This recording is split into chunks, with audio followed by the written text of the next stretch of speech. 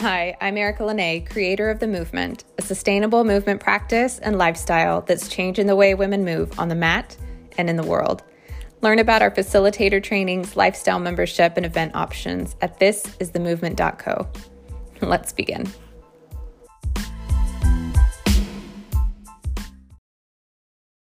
I've got a really important topic that I want to talk to you about today, and it is building up and leading to this beautiful offering that I have coming in September that I just know is going to speak to so many of you.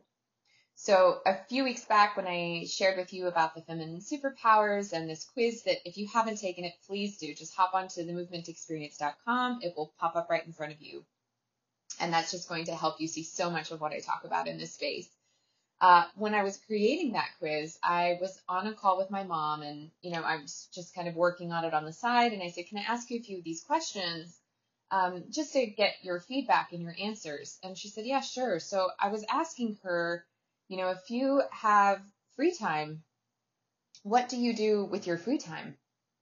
And what would you like to do? And she said, well, by the time I take care of everybody else, I don't have any time for me. And I said, well, why do you feel like you have to do everything for everybody else? And she said, I don't know. It's just, kind of what I've always been taught to do as a woman. And I said, well, who taught you that? And she said, well, nobody really. It was just kind of always implied. It was always, just known. And I said, well, why? Why was that always implied and known? And she says, I don't know. It's just kind of what I've always known was what you do to be a good woman. And it really was interesting to me to hear that even in my mother's comment, there was awareness, right? Like we know that we do this. We know that we put other people first. We put others' needs before our own. That we put ourselves last and we don't make time for ourselves and we don't make time for what lights us up and what gives us joy. And I see this with my mom all the time, that my mom is so creative and she has so many things that she loves to do and she's so good at those things. But they always end up taking a back seat to, of course, work is a big deal, right? I mean, these are things that we can't necessarily get away from. But then the needs of, her husband and the needs of my sister and the needs of the people around her who, let's be honest, are grown-ass people. So it's very interesting to me, and it really brought up something that I wanted to share with you today about us not prioritizing ourselves. And honest to God, what I have seen over all these years of working with women, we don't know how to receive. We are taught so much in the world that what is valued is for us to give.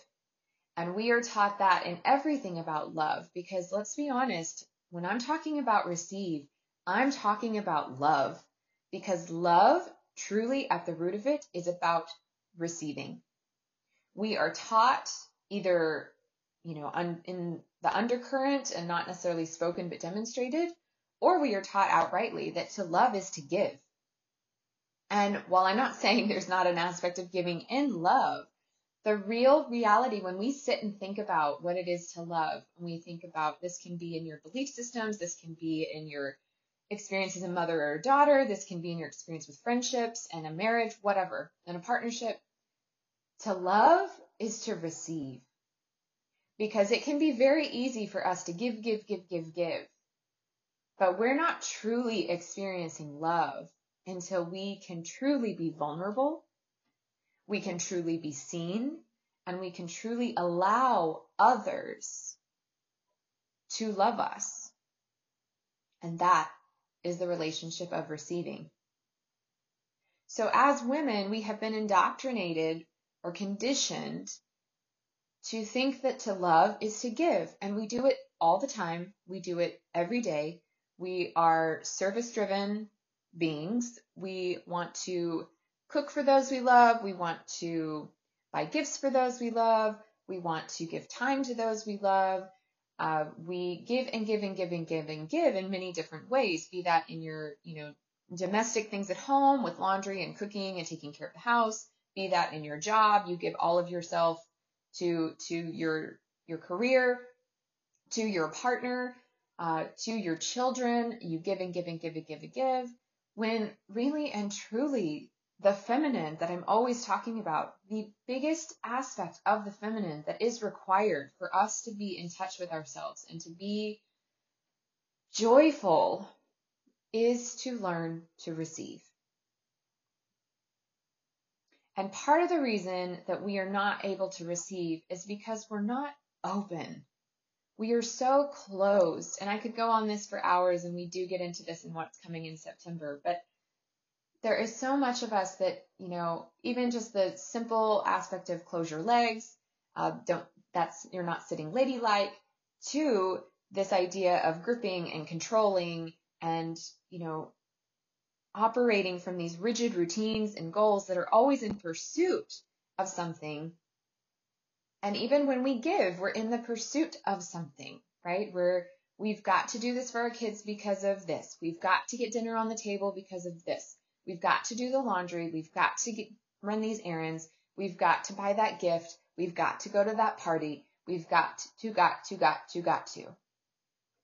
And so even with ourselves and our bodies, we work out in pursuit of something, not to receive love and tenderness and openness from our body and all that it can give us and its mobility and experience and sensual and sensory,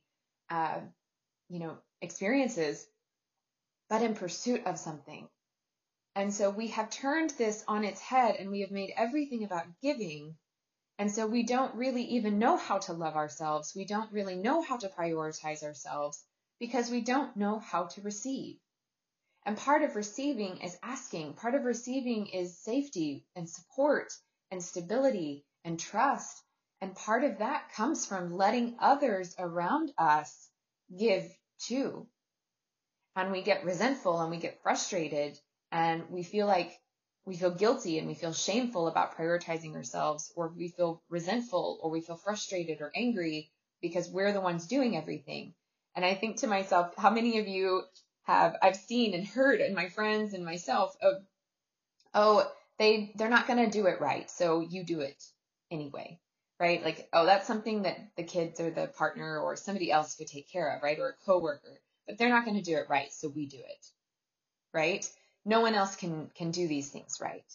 And so that's just a very simple, basic example of how we do this. And so I just invite you to really think about that this week of, how do I receive?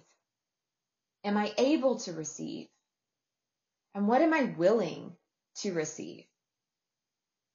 Because if the giving of us is going to happen, it is also intrinsically in us. We want to give. There is that cyclical relationship of give and receive and give and receive.